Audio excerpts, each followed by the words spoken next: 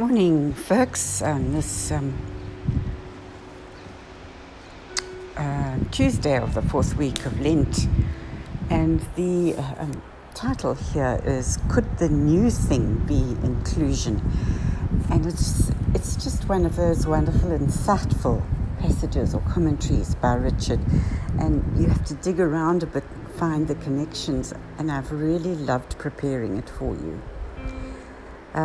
This comes from Richard's book, Wondrous Encounters, Scripture for Lent, and I read you his commentary and the readings, and then try to pull out a message for us for our Lenten journey today.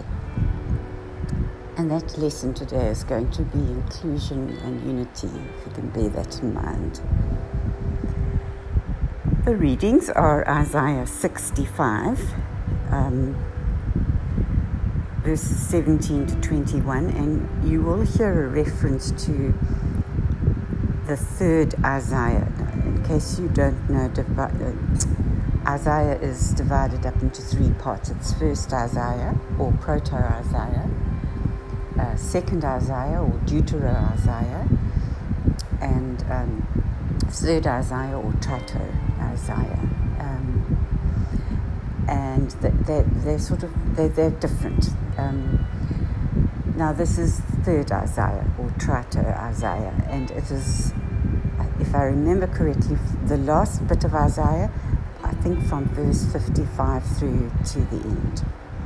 So if you want to go and have a look at it, and you'll see this is Isaiah 65, which is very close to the end. Right, here we go.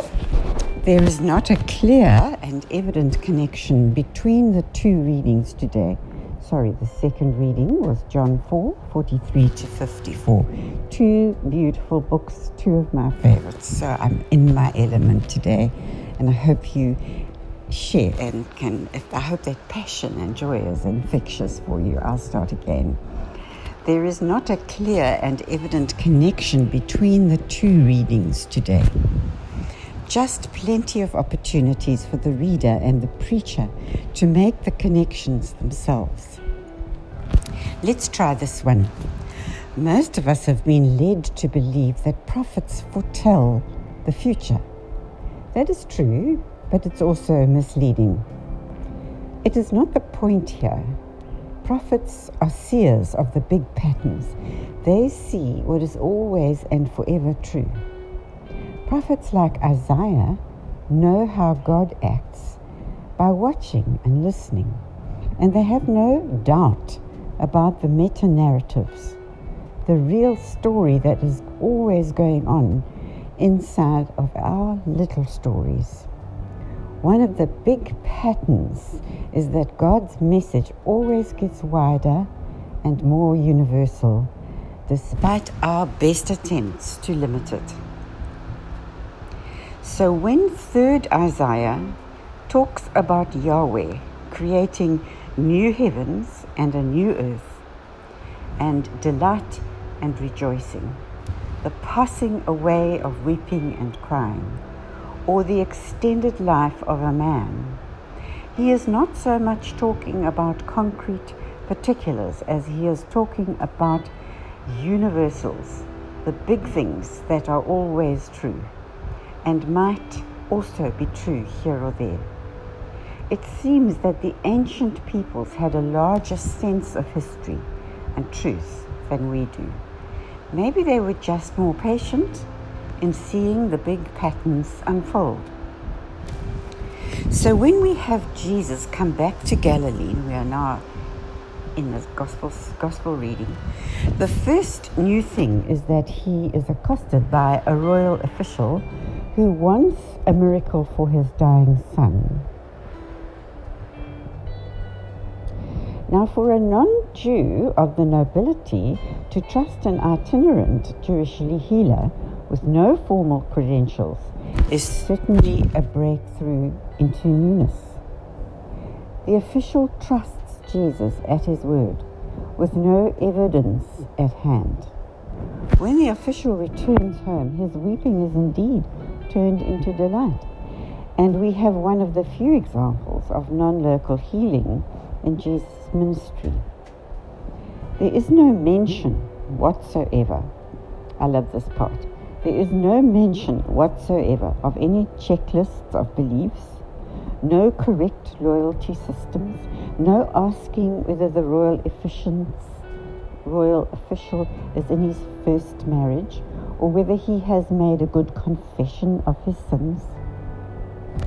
It really rather seems irresponsible of Jesus. The whole story seems to be an illustration of the opening line. A prophet gets no respect from his own. That's John 4:44. You are often asking the wrong questions, it seems. As it comes to be expected in the Gospels, it is the outsider who invariably gets it, while the insiders will largely continue to fight him, and as they defend much smaller truths, the circle of the biblical revelation keeps widening to create that new earth of Isaiah, and within a century, a people who will call themselves Catholic or universal. Here comes everybody. One wonders how we ever made religion into any kind of exclusionary system whatsoever, when the majority of Jesus' healings seem to happen to the excluded ones and maybe even the unworthy ones. So today's readings, the things of the past shall not be remembered or come to mind. Instead, there will be happiness. There will be rejoicing and happiness in what I create. That's the excerpt of the reading from Isaiah 65:17-18. And then there's another excerpt from John 4:50 and 53. The man who put his trust in the word that Jesus had spoken to him and set off for home, he had his whole household thereupon became believers. Right, let's go back. Well, everything that speaks to me from these readings and the commentary that Richard has created around them is just simply to say, we get so caught up in the little things of life, and we get angry with God because he has made us sick or our aunt has died. It's always his fault, isn't it? And people ask, why does God do these cruel things? Well, you know what? God has a bigger picture in mind, and maybe that's tough when it's you who's suffering. Look at the people of Ukraine and how they are suffering. And my honest belief is that tragedy and trauma of that size is bringing about something new. And yes, while I feel enormous compassion for those people, I have to stand back and say to myself, we do not serve a cruel God. So he is not doing this, but if he is, he's doing it for a reason. He's bringing about a change. He's trying to rebirth something.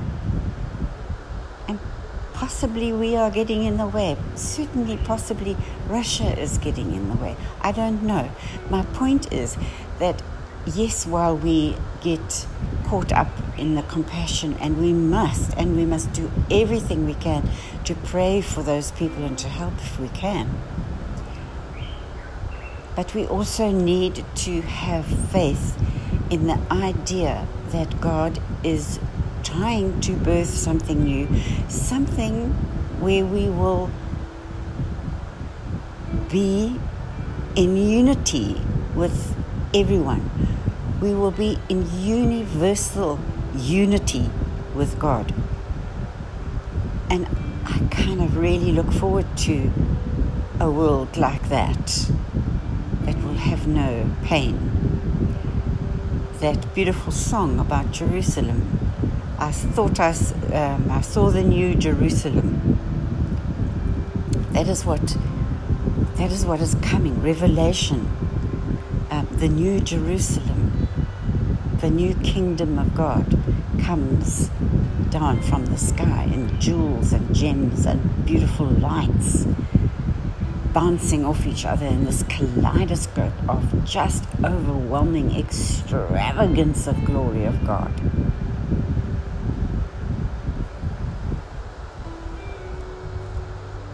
Okay, let's get back to the beginning. So he starts off by telling us about the prophets and how they always took this long-range view, and that was the basis for their wisdom.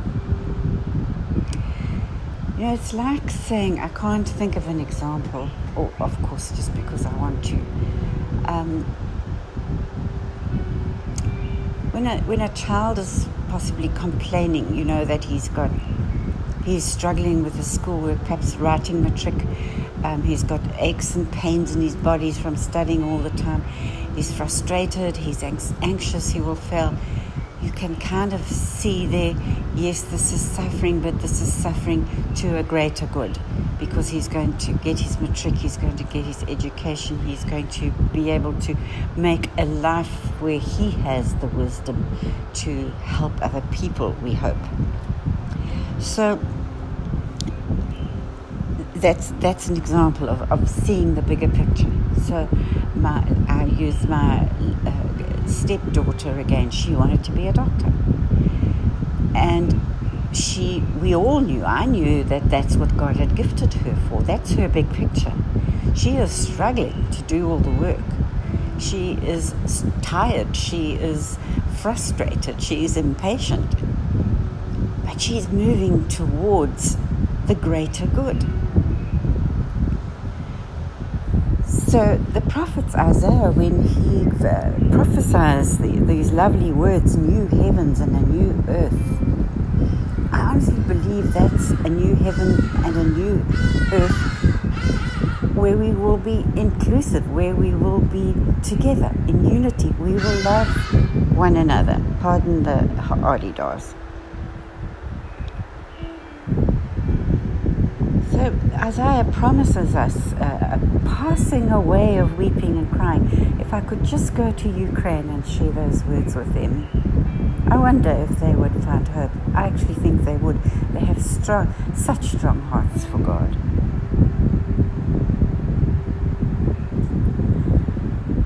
We came across this word Catholic later on, and I'm not sure, it was quite a long time before I understood it. We use it in some part of the Eucharist. I can't put my finger on it right now. I think it might be in one of the creeds.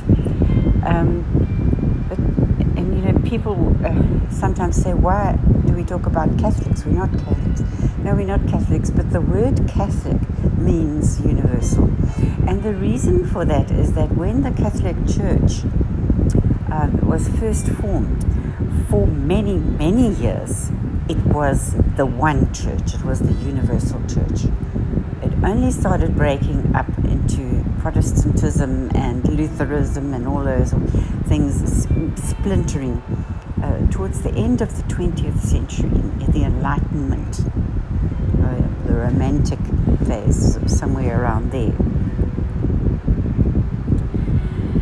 So Catholic, yes, it does mean a Catholic religion, but it also has that universal meaning, and that's how we need to read it here. And then we move on to the Gospel reading, where this royal official, I think it was a Roman soldier or a Roman official, who asks Jesus to heal his son. It's interesting that often in the moment of desperation that we will turn to God, and even the most unbelieving people will turn to God in that desperate situation. And it's wonderful to me how the glory of God is shown in this experience with this Roman official, because he goes home and his whole household is converted to following Jesus. So it's very often when we do what Jesus wants us to do that his kingdom is glorified and extended. So this piece I just love. You know, when you go in, you want to be baptized or you want to be married, and then you get the 20 questions. You know, are you, if you want to be married, are you baptized? Are you confirmed? Are you divorced? This absolute, personal diatribe of judgment that you have to withstand. The absolute worst thing for me is, and I actually experienced it personally, not for myself, but for my husband, my second husband, when we got married, who was divorced. And in the beginning of the wedding ceremony, the sacramental wedding ceremony, they ask the person who is divorced, they bring up that marriage and ask the person if it really is over, and were they at fault, and all these kinds of implications of that questioning at the beginning of a marriage service of a divorced person. Absolutely hate it. I think it is so inappropriate when we are joining two people together in bonds of love. Anyway, enough. I seem to be on lots of hobby horses this morning. So here is this wonderful message of unity, again coming through in the gospel story, because Jesus does not discriminate against that Roman official. He's not a follower of Christ at the time. He is part of the Roman community which persecuted Jesus. He was a great threat to them, and they eventually killed him. But he didn't stop to think about that. He didn't stop to check his credentials. He just said to him, "Your son is healed." And the man went home and his son was fine. And that's what we're talking about here. That, we need to see a much bigger world. We need to be inclusive of all the people that God created in their richness, of their diversity.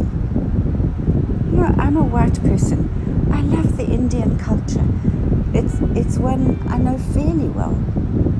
The Hindus and the Muslims, totally different, but both have such richness in their culture, more than I have.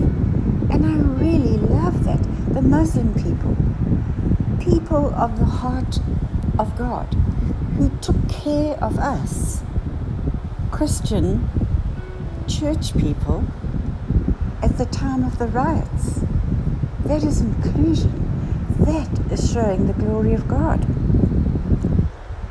And I'm being too long today. I really am. So let me close off.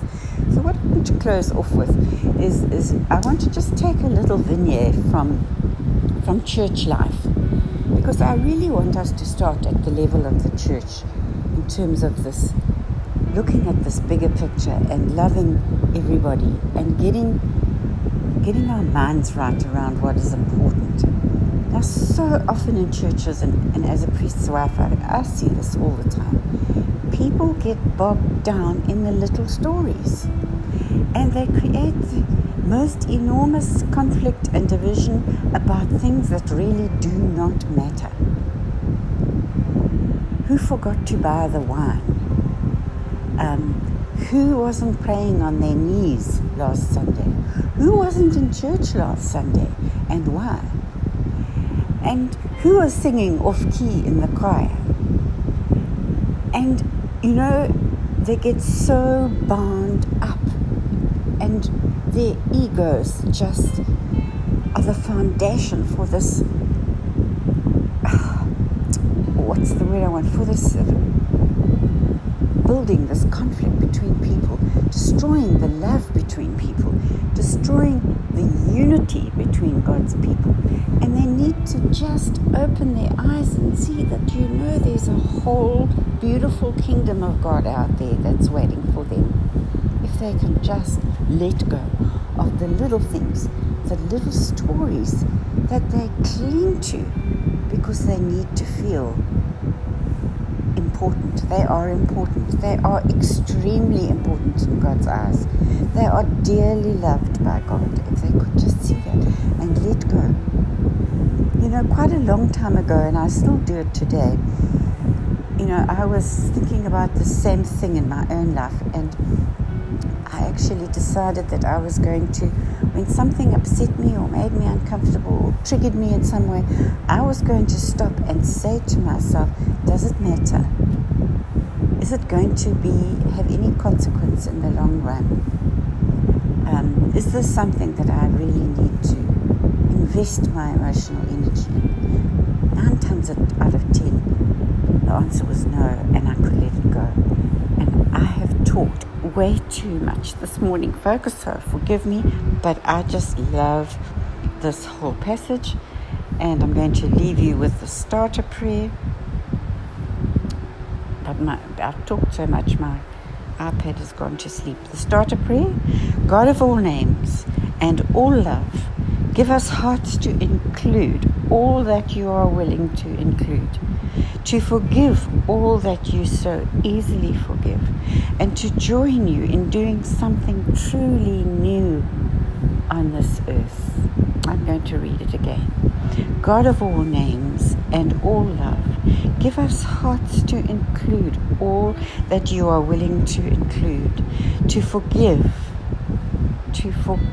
it's Lent, folks, to forgive all that you so easily forgive, and to join you in doing something truly new on this earth. I encourage you, write or think about this starter prayer and expand on it.